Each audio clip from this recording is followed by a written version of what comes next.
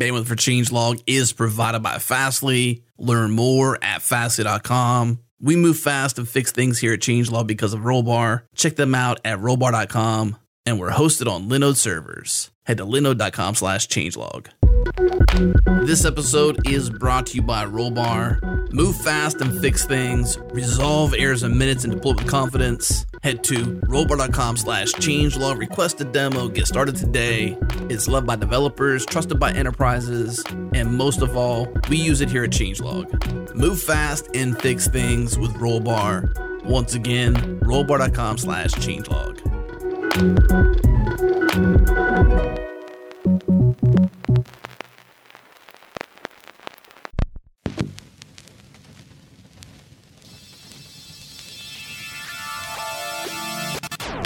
Welcome to JS Party, a weekly celebration of JavaScript and the web. Tune in live on Thursdays at 1 p.m. U.S. Eastern at changelog.com/live. Join the community and Slack with us in real time during the shows at the changelog.com/community. Follow us on Twitter. We're at JSPartyFM. And now on to the show.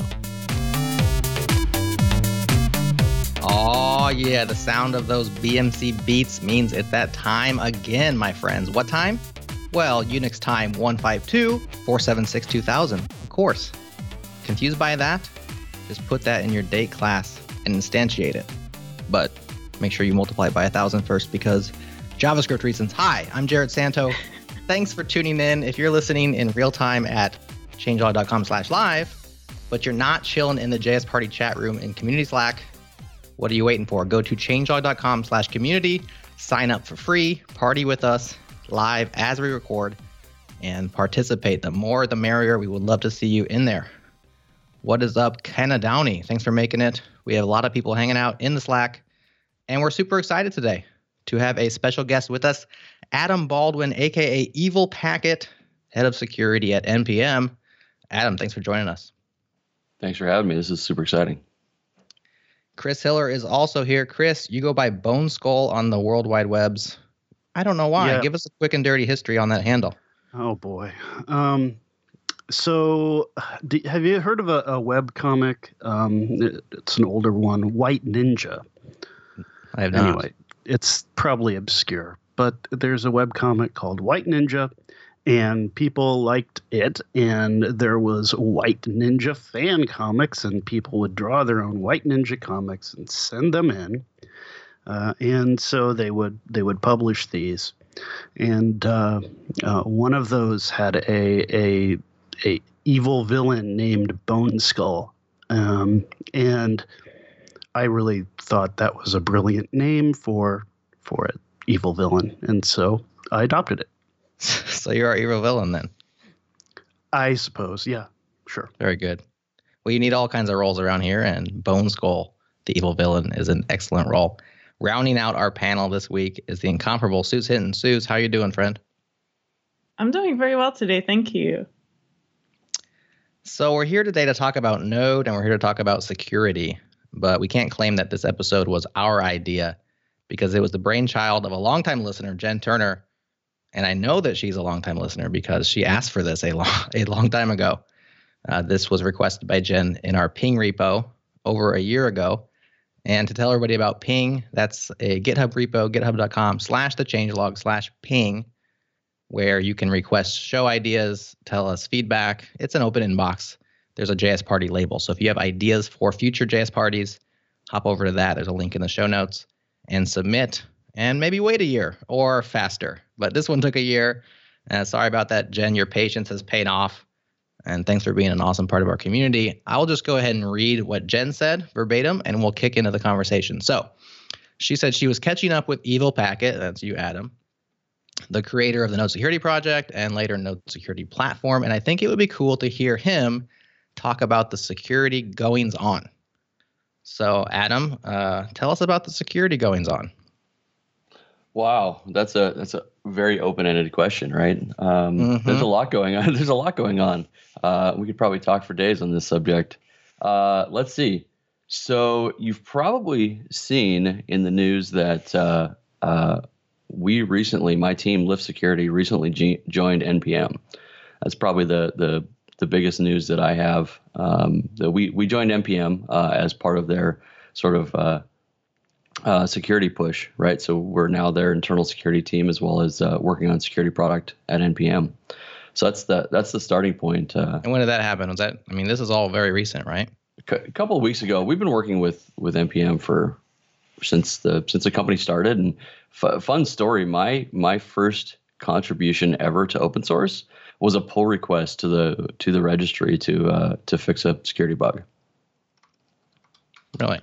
So yeah, but we've been working with NPM for quite a while, but it's just been a recent announcement. So what was that bug, and what'd you fix? It was a cross-site scripting bug. Just if it was something with either rendering readmes or some portion of the package contents, if I remember correctly. So correct me if I'm wrong, but it seems like cross-site scripting plus SQL injection is like 99%. I mean, okay, buffer overflows, of course, but that's like pretty much most of the vulnerabilities on the web are those things. Is that fair to say? I don't know. So I spent the last 10 years doing application audits, right, with my team, and we saw just about everything you could possibly think of, right? I don't really think that one class wins, because we have assessments where we don't find cross-site scripting or we don't find SQL injection. We'll find some other bugs, right? Some exposed keys or who knows what, right? So it's really interesting kind of having to go now to being a defender, right? So for the last 10 years, we've been offense, right? We've been working with companies to test their applications, and now we're focused solely on NPM and the ecosystem, and so now we're going to defense, and defenders have to worry about everything, right? If you pick one category is a great starting point, but you really have to worry about sort of all the various things. So I had a question for you, Adam, about Node.js in particular. Given that you've worked with security for the last 10 years, you've sort of seen security before Node.js. Is there anything unique to Node itself with regards to vulnerabilities that you might not see in other ecosystems? Because a lot of the information that I've read online has really been just referencing some of the OWASP top 10 best practices anyway. Yeah, I don't think there's really anything too unique to Node, right? Like developers have implemented all the various similar types of libraries and things as other languages. The OWASP top 10 doesn't do a good job of giving examples for us, for JavaScript, for Node. You see a lot of PHP and Java examples, and I think that's reminiscent of back when that project sort of like got its start. And so all of the same problems exist, and we do have some sort of unique things just because dealing with the asynchronous nature of JavaScript. I think the race conditions and those kind of things are more prevalent. So you can get weird, interesting security sort of behavior because of that. Probably one of the unique things, but the other thing too. With JS, I guess, if you think not Node specifically, but say NPM, right, is that we have this giant ecosystem of packages that we can sort of tap into to rapidly build our applications. With that I don't know if that's not necessarily unique, right? We have that for the other industries as well. But that's definitely we're the largest registry, so we make use of that within Node. But. Totally, a really good point that Kevin, one of our other JS Party hosts, just came up in the chat was that the one thing that's kind of unique or weird about Node.js or installing packages with NPM is that a lot of those packages are used both on the client and the server, which introduces sort of some different things. Yeah, because the security models in the browser as well as on the server are way different, right? So one piece of code might not be adequate in both places. That's a great point. Mm-hmm. Another aspect of this that's perhaps makes security overwhelming to many of us is that it's not just our practices that matter. It's really, well, you just say the community's practices, because our dependencies practices matter, and our transitive dependencies and their dependencies and so on and so forth, they matter so much. I found this interesting quote in the NPM 6 announcement, which there's been some security stuff that you've done with NPM 6. Node 10 just came out. We can talk about like what's new and fresh there. But this was just an interesting statement out of the NPM 6 announcement that says 77% of developers expressed concern with whether the open source code they use is secure. But more interestingly, 87% expressed concern about the safety of their own code. Put another way, more developers trust the security of the open source code they use than they trust themselves. I'm curious what Suz and Chris think. Do you agree with that? I think I felt, well, I don't know. I mean, certainly for myself, I don't feel I'm a expert at security. Just as a software engineer, it, historically wasn't something in my career that I focused on. So from that end, I feel like, well, I don't know really what I'm doing. And so there's maybe, hopefully other people do. But then again, I don't think they do either. I don't think a lot of people do. We're just making it up as we go. I think that's a really good point. And I tend to be more knowledgeable around the IoT security side of things. So I won't say that I know a ton about web security. And to be honest, I really do rely on people that work in that field and that are passionate enough to be able to share things that make it easy for me to learn, at least the really important things to know. This kind of goes to the two extremes of the programmer mindset, which I think Chris demonstrated there. And I know I've definitely had both of these thoughts. Yet on one side, you have not invented here syndrome, which tends to trust your own stuff better than other people's, right? And of course, that's a generic thing, but that applies to security practices as well. And then on the other hand, you have, I don't know, there's not as much of a nice term for it. Maybe there is, but it's kind of like the dependency hell side where you always reach for somebody else's code over your own. And so that tells me that you don't have trust in your own software. You're just gluing bits together. And so it seems like we kind of waffle on who we trust, us or others. And like you said, Adam, maybe we are just mostly all making it up as we go. I mean, I feel like I do trust open source software a bit more, just because there are eyes on it, especially if it's a mature, popular package. So those issues are going to get addressed eventually. Maybe if there are enough eyes on it again. I mean, right. It could be open SSL. So exactly. But I think as a general rule, I would trust two similar projects. One's open source, one's proprietary. I would probably trust the open source one. And you can look at systems holistically as well. I mean, I would turn to Node.js, for instance, and I would say there are definitely a lot of interested parties. NPM, of course, one of them, and Adam, you specifically, a contributor, who are like highly invested on the security of this thing. And so I would tend to trust it versus a similar project that wasn't so standardized or just broadly used, right? Like you said, the problem we got into, Chris, with OpenSSL is it was the worst of both worlds, right? It was like completely ubiquitous and also almost utterly unsupported. And so it really took everybody by surprise. Yeah, I mean, that's another can of worms, like why that happens. But yeah. Yeah, and there's no 100% guarantees, right? On either side, right? We're gonna find interesting ways to abuse software in the future, and so we can't really be perfect forever, right? Something's going to come along. It's going to abuse our code, whether it's code we wrote or code somebody else wrote. And I don't think it's wrong to reach for somebody else's package, and reuse that code, right?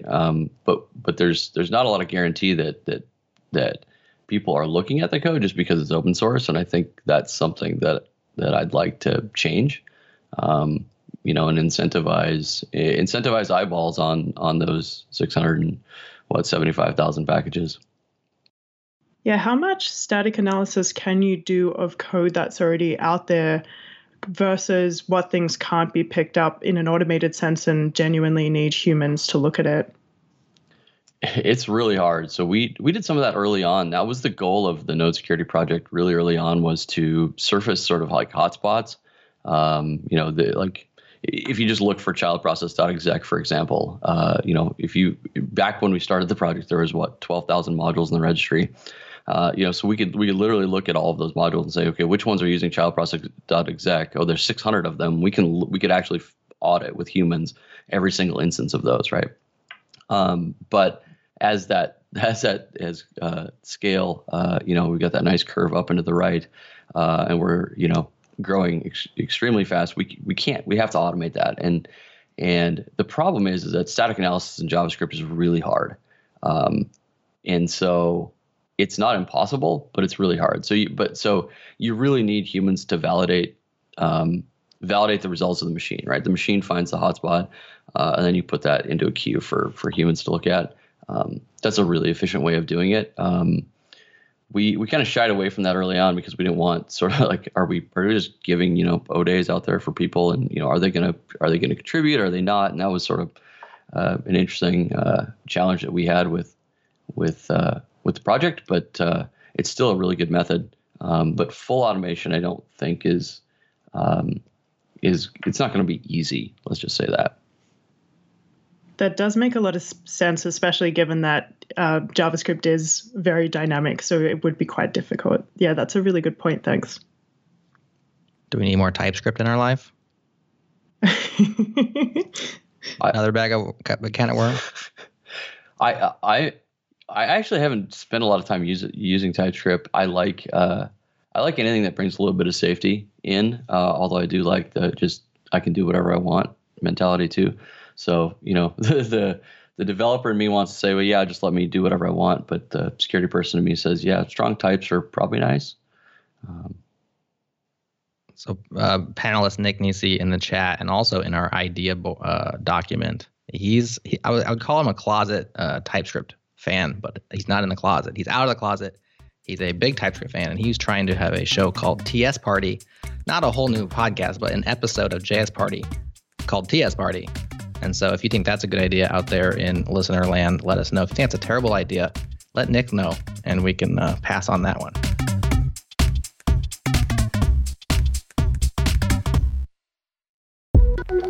This episode is brought to you by the O'Reilly Fluent Conference. Make your plans now to attend Fluent in San Jose, California, June 11th through June 14th to learn the latest JavaScript tools and methods. Be part of what past attendees call, quote, a great center for modern web development and disruption, and, quote, the best place to see the current state of the web. Use the discount code JSParty to save 20% on most passes. Learn how to build a better web with better user experiences at O'Reilly Fluent Conference. Head to fluentconf.com to learn more and register.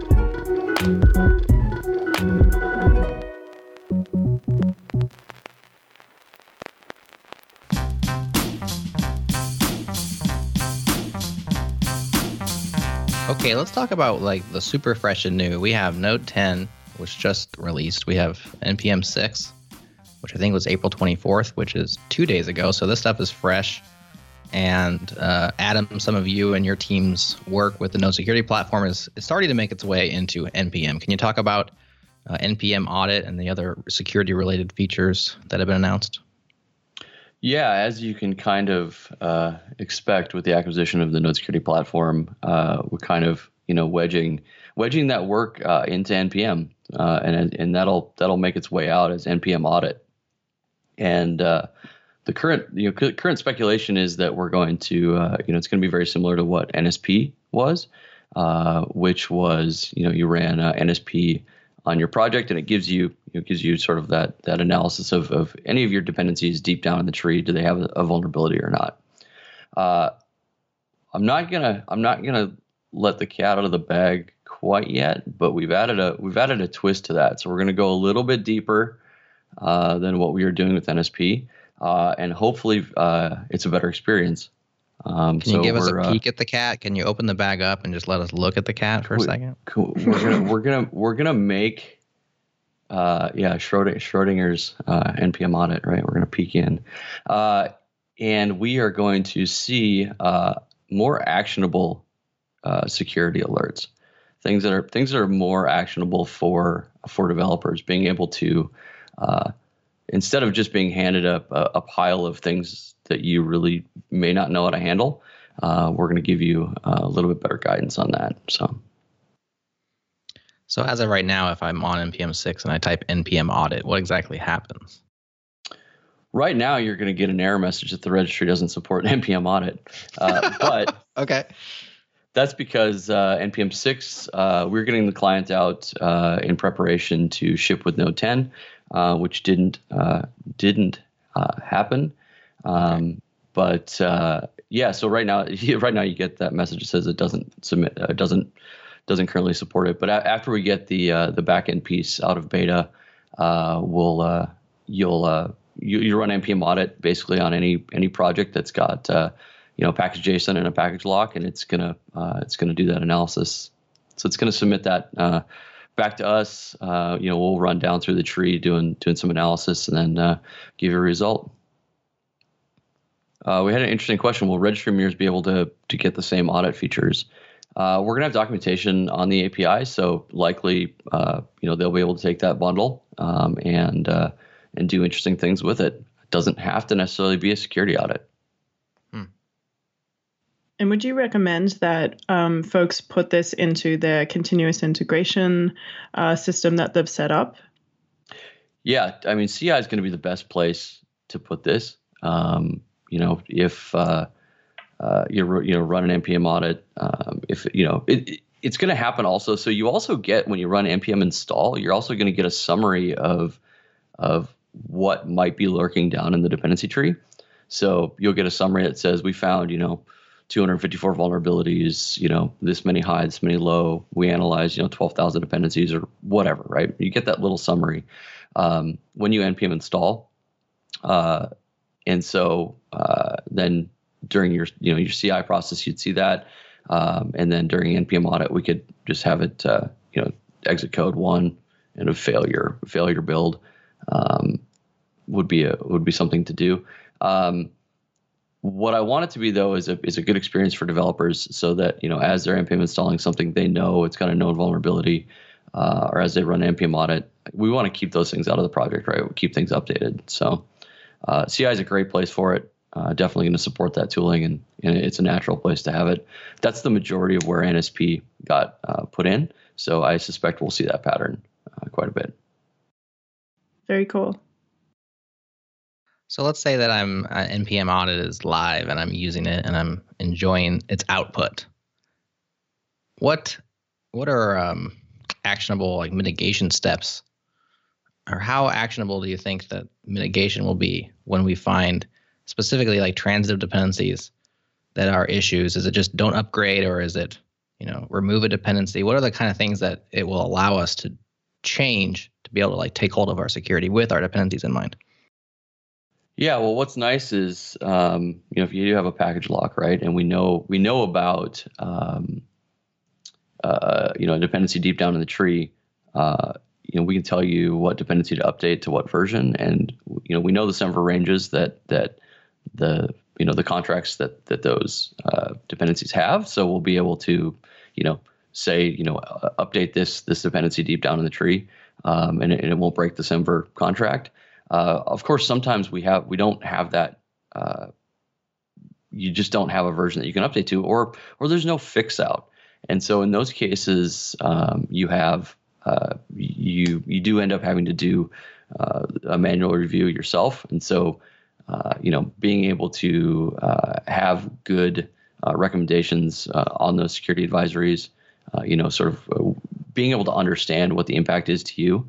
If it's top level dependency, obviously that's easy for you to take action on. But if it's a transitive dependency, some low level dependency that you may not have the ability to update that, and that is a source of friction and something that we want to work on eliminating. That's really pull requests and getting dependence of packages to update as security vulnerabilities are published. So there'll be some work in that space as well. Yeah, I've experienced that particular problem before, where a transitive dependency has some terrible problem. I mean, not necessarily a security problem, but there needs to be a chain of PRs happening to get that fixed, basically. And so, I've just kind of wondered how could NPM support or basically allow me as the package owner to go in and basically fix some deep dependency and have it stick. And I don't know. I guess I'm curious about how you might tackle that. Yeah, I don't think we've got complete answers for that. That's kind of a management problem. I think we can do so with good tooling to let authors know or publishers know when they have something that's got an issue. And because we have that graph, right? We have the dependency graph. We know we know which places we have to push on, and which, as an example, if we updated this package, this version to support a certain dependency, we know the impact it has on that dependency graph. So we'll be able to focus those efforts a bit, which is nice. NPM audit is not going to naturally solve that problem. What it's intended to do is to for you to understand that dependency tree as a developer, to be able to take action where you can take action, and make security top of mind for developers as well. We have 10 million users, and making this security something that's top of mind to developers is going to raise the floor for everyone when people start becoming aware of these things. Education will happen. I suspect that you'll see some movement just naturally in the community when these things start becoming transparent.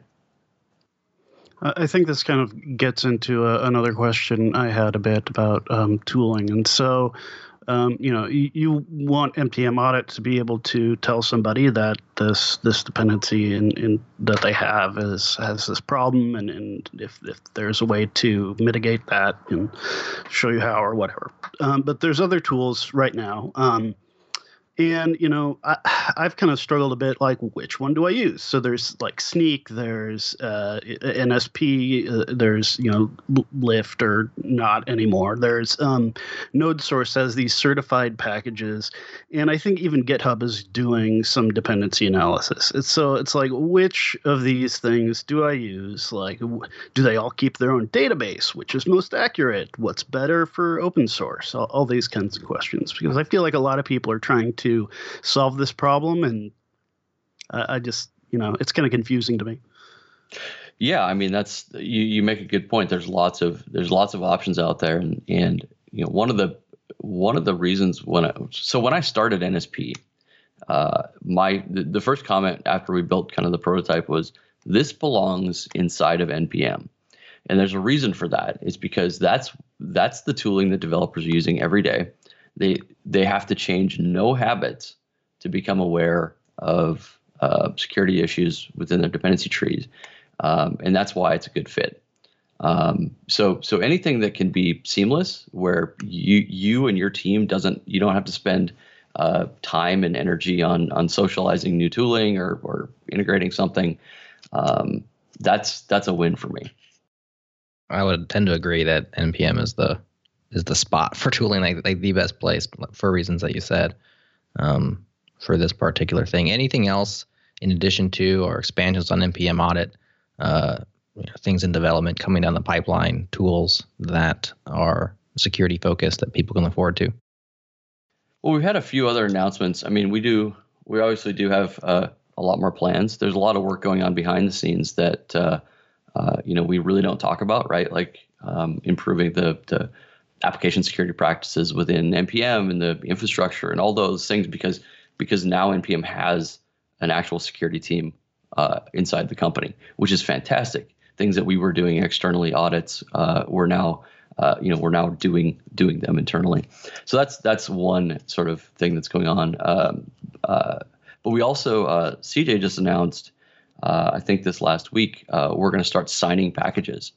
So we're going to be, PGP signing packages. So NPM is going to assert that, and you'll be able to verify that the package you received is the package that you should have received, and going beyond just SHA hashing, which is good because that also protects users that are using alternative clients like Yarn, right? So if you're using Yarn and you're getting you're proxied through the Yarn package domain, they technically control the tarballs and the hashes. While they're just a proxy, they could do more. And so we want users to be able to assert that the package you got from the registry is from the registry. Of course, this work will continue to hopefully allow additional signing in the future, but that's another piece that's coming. It's really interesting. Tierney asks about any plans for publisher signing, there's plans. The discussion has happened, right? It's been happening for many, many years, and I think these are the first steps to getting to that point. So getting back to NPM audit, I'm going to represent K-Ball's question in the chat. He asks if there's any distinction between the quote, "These packages do not have known issues but have not been thoroughly reviewed," versus "These packages have been thoroughly audited." So trying to drill down at, if I run NPM audit, how confident can I be about the actual security? So yes, it brings up a very good point, right? Just because it doesn't have any problems doesn't mean that somebody's actually looked for it. So right now that's a problem across basically all tooling. Unless you have somebody auditing those packages, you have no confidence. The Lyft team does auditing of the top 100 modules for the NPM Enterprise offering. So we do some thorough auditing of those packages and keep an eye on those. But there isn't a good indicator for thoroughly audited, right? And this is a challenge that we had early on. Like I at one point could tell you that Christopher, there is not a list of those NPM packages someplace. I could probably dig that up though. At one point, I could tell you that we audited every 12,000 of those modules early on for child process.exec. So I could tell you that we audited those for one thing. And so even then, there's going to be blind spots. So I think the goal being is to figure out how to incentivize those audit individuals to audit things. And then to figure out how to capture those efforts. It's going to be a challenge, and it's something that we're looking forward to as a challenge. But there's no tooling that really gives you that confidence level yet. And that's for me, that's frustrating. I know it can be frustrating, but we're going to expose all of the signals that we do have. So, and then right now we have the database, right? And I know there's some differences in those databases. Right now we maintain our database, which was at one time, point in time, donated to the Node Security, the Node JS Foundation, which sort of kindled and started up the Node Security Working Group. So they're maintaining kind of ecosystem reports right now, and so we do ingest some of that, as well as we have internal research that goes into our data set as well. So I consume a lot of packages that have native modules, and I'm wondering whether or not you've had a strategy for those packages, or if that's going to change going forward, given that we have things like WebAssembly growing in popularity as well. Yeah, that's a really interesting topic. And you have a whole different class of vulnerabilities you have to worry about, right? Where overflows and things like that matter, right? Parsing becomes a lot more difficult. You don't have the memory safety that you do. So The strategy has been, and John Lamondola, one of the Lyft team members now at NPM, built up a framework for fuzzing native modules.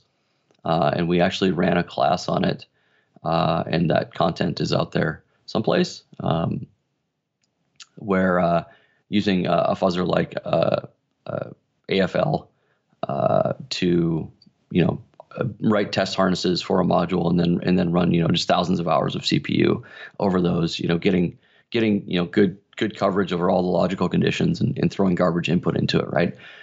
That's the strategy there. If you're writing native modules, you should be fuzzing them.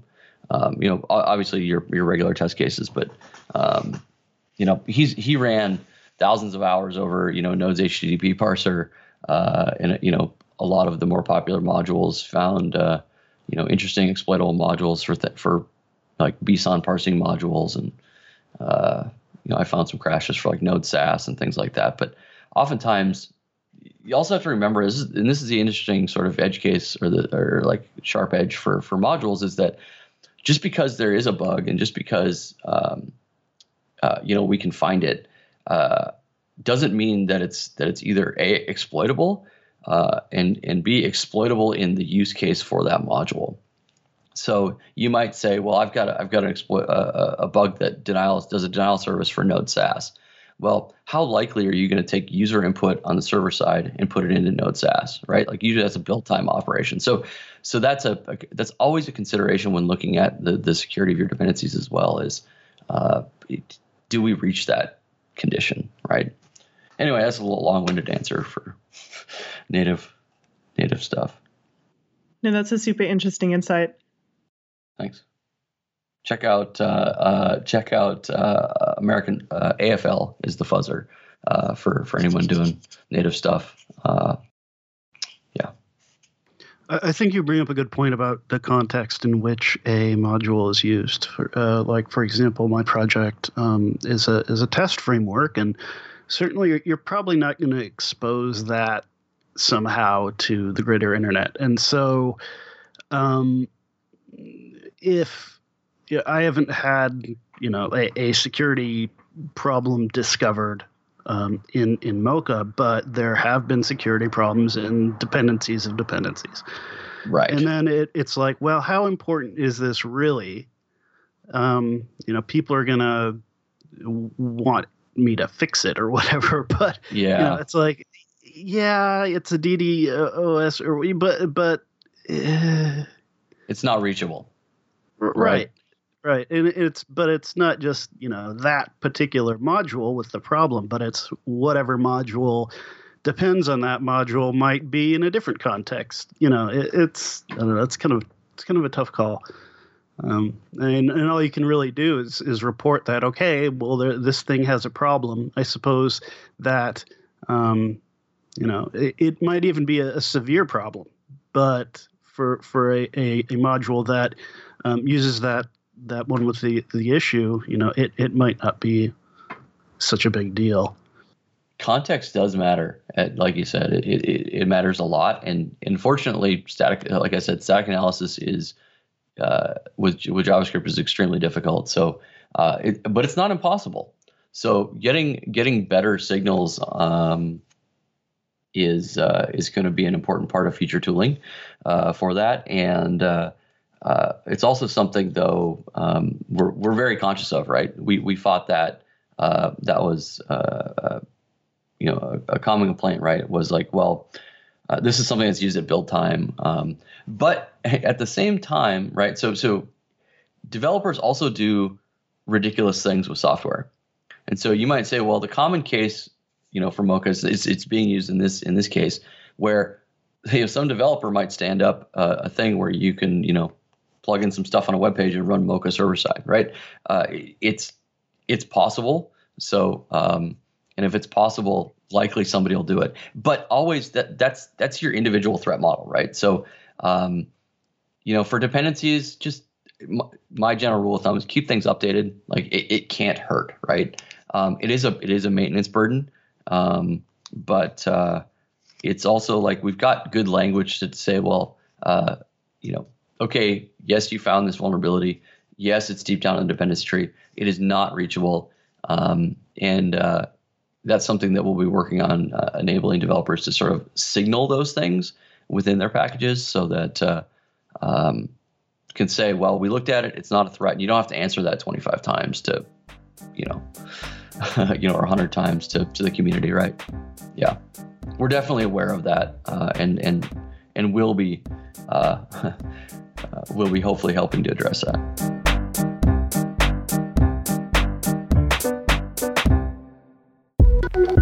Hey everyone, I'm Tim Smith, senior producer here at Changelog. You know how important it is to stay in the know, and our weekly newsletter helps you and thousands of other developers do exactly that. It's the developer news that matters, nothing more and nothing less. Visit changelog.com and subscribe today.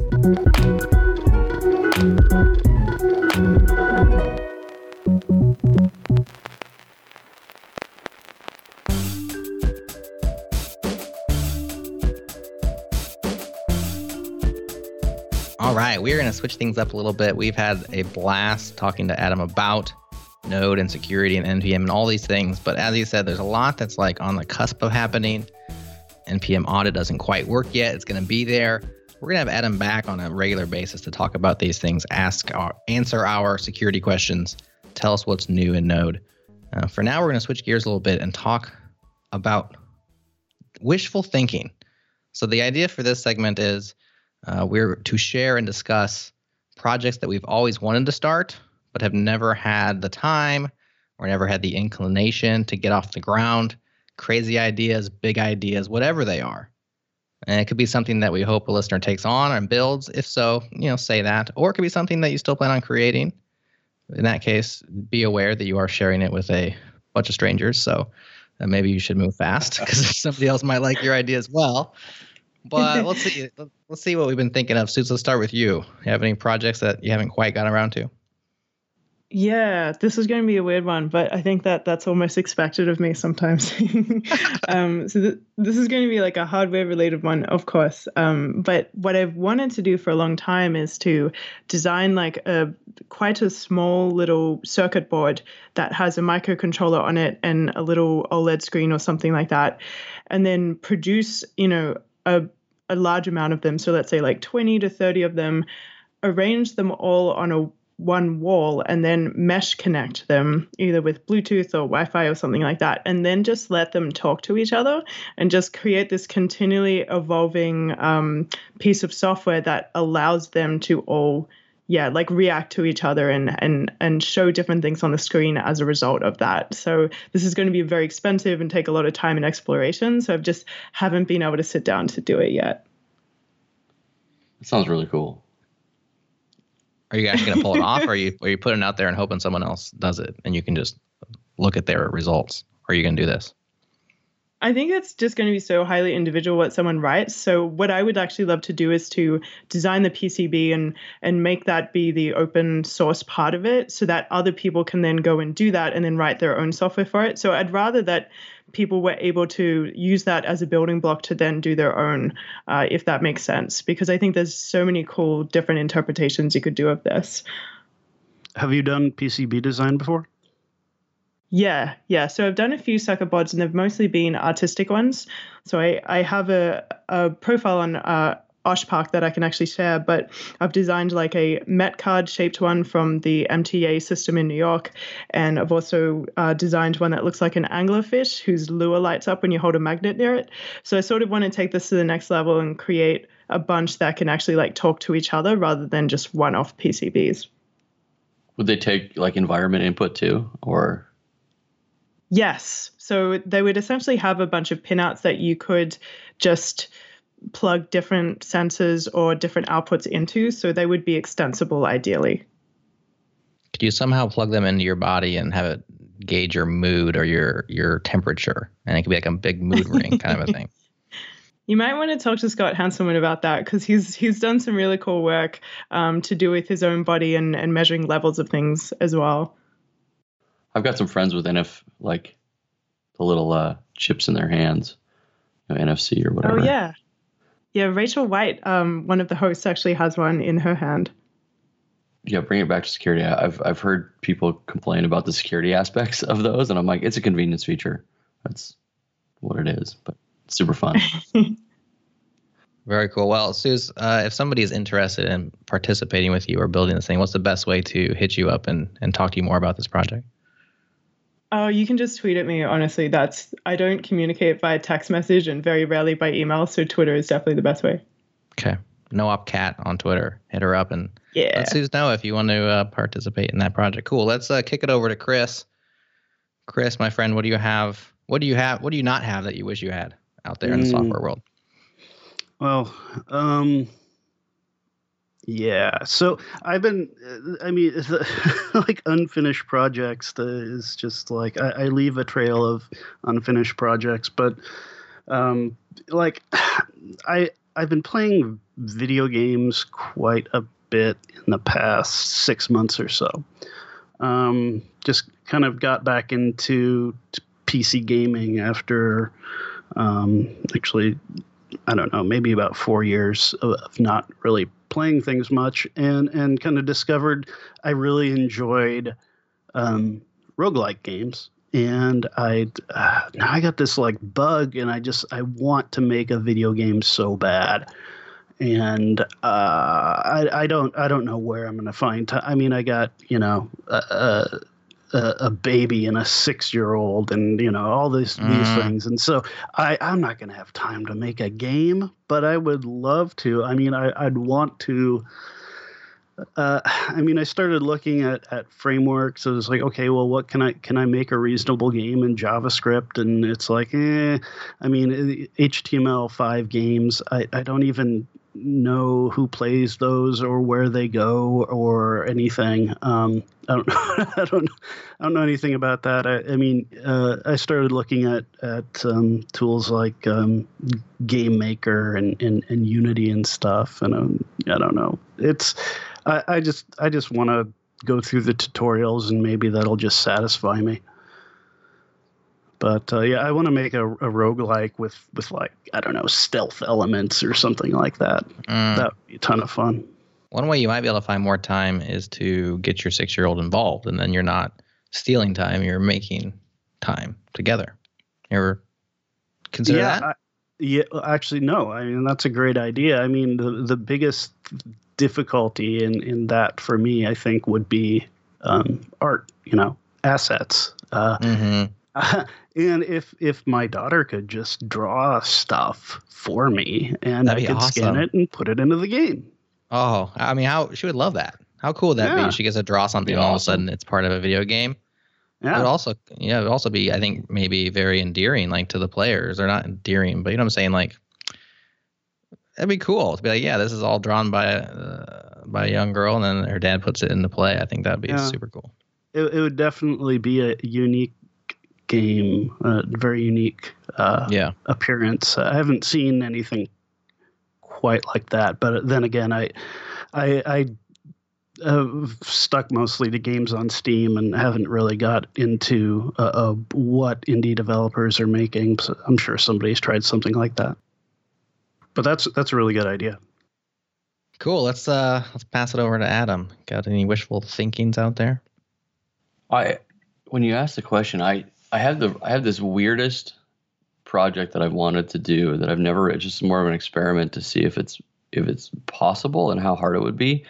So I really like side channel like attacks, side channel like where you have an effect of temperature or timing or all kinds of weird things like that where like you can measure things. And so I've always wanted to know, like, basically I wanted to build an interface where it has you type a sentence, and as you're typing a sentence, you try to type another sentence using Morse code. So the timing between characters would be the signal for the other sentence. So basically, like, as you're typing, the cadence between the first letter and the second letter is either a dot or a dash, which would basically type the other thing. It would more of like a game or a challenge, right? Like, I always thought that would be fun to build, just like it wouldn't be that difficult, I don't think, but I think it'd be challenging to actually do, right? Having to first learn Morse code and then second being able to type at a cadence like that would be. I don't know. It was a ridiculous thing I thought of one time and never ever built it. I learned enough Morse code to save myself in case my ship went down when I was a kid, which was SOS. Which the nice thing about that is you only really need 2 letters. You don't even need 3. Right. But I've since forgotten it. So if I'm in a sinking boat, I'm not going to be of much use. But I mean, who is? That's asking a lot, right? Jerod, you're not of much use in the sinking boat. It's like, I'm sorry, guys. I used to know SOS. Yeah, that sounds like an interesting one. Seems like that could be kind of a weekend hack. I mean, it's not like make a video game style scope. So I feel like you could pull that one together if you ever got around to it. So very good. That's definitely right in the wheelhouse of the stuff that we're talking about. I don't have free time. Yeah, exactly. I'll go last here. Most of my stuff that I don't build but I want to build is changelog related because I have part-time changelogger here, so we don't have full-time bandwidth. So there's lots of stuff that I would love to build and haven't got around to. And one of those things is very low priority because I don't even own an Alexa or any of the devices that Alexa inhabits, I believe is the word I was looking for. But I thought it'd be cool to have an Alexa skill, like, hey, changelog, play the latest JS party, that kind of a thing. And I hear it's really easy to do, and I'm sure it is. And I've never done it. Part of what slowed me down is I started thinking, well, all we need is a little API, which is pretty easy.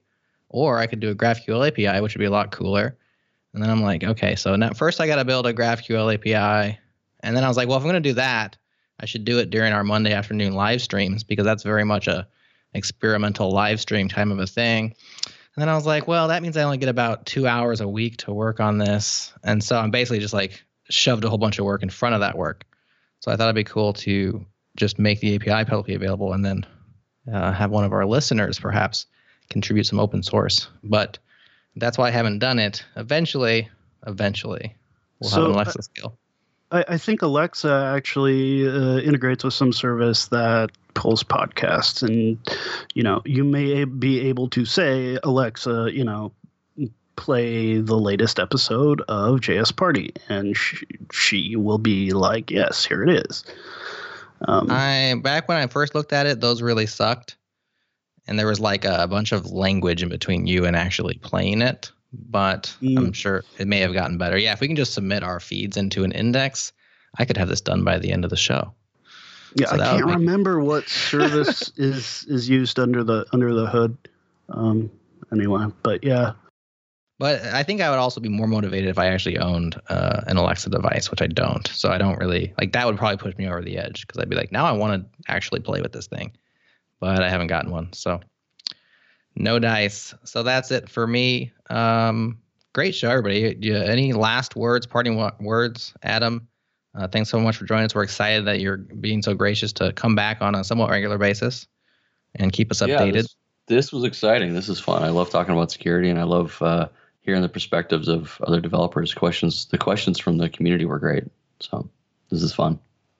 All right. That is a wrap, folks. This party is over. You don't have to go home, but you can't stay here. We will see you next week. Say bye, everyone. Bye, everyone. Bye, everyone. Bye.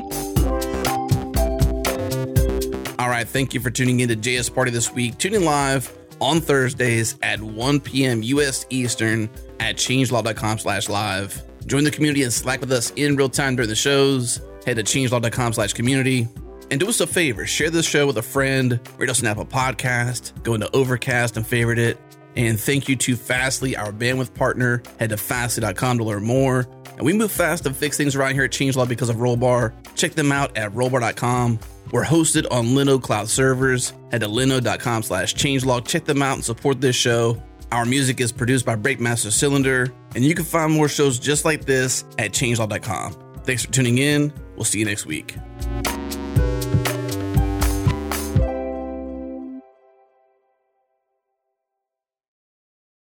It's been a while since I've done this, since we quit doing double unders frequently, but here's how it will work. We're going to count up 1 through 4 at like just a very basic cadence, like 1, 2, 3, 4. I will say 1. Adam, you will say 2. Suz, you will say 3. and Chris, you will say 4. And then we'll use those in post to synchronize them up. Everybody ready? No, wait. What do you need me to do?